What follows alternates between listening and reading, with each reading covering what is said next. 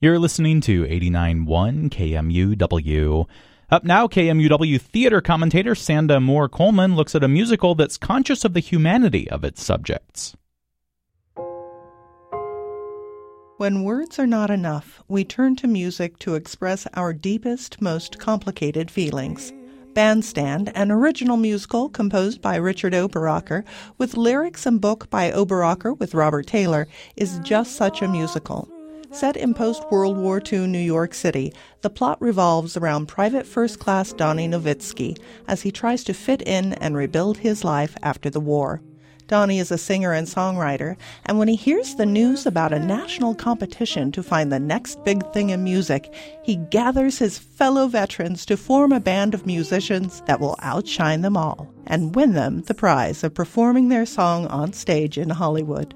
Bandstand was the first musical that achieved 6 certified, a designation awarded by the veterans group Got Your Six. In 2015, Oberacker and Taylor sought feedback from Got Your Six in order to provide an accurate picture of the veterans and the issues they faced, including post-traumatic stress and survivor guilt. And most importantly, Got Your Six helped the team avoid stereotypes, creating characters that were resonant and true. The American Theater Guild is putting Bandstand on stage at Century 2 Concert Hall from January 14th to the 16th. And when you're making your list of resolutions for the new year, if you are the sort who makes resolutions, do yourself a favor and put down "See more local theater." It will be the happiest resolution you will ever keep. I'll be back next year.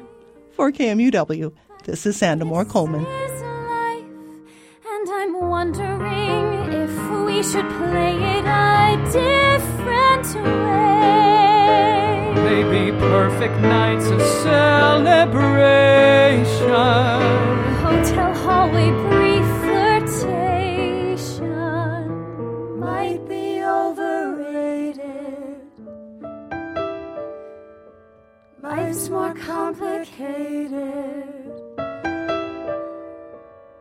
We could write our own take on it. In our rooms alone, shake on it. Shake on it.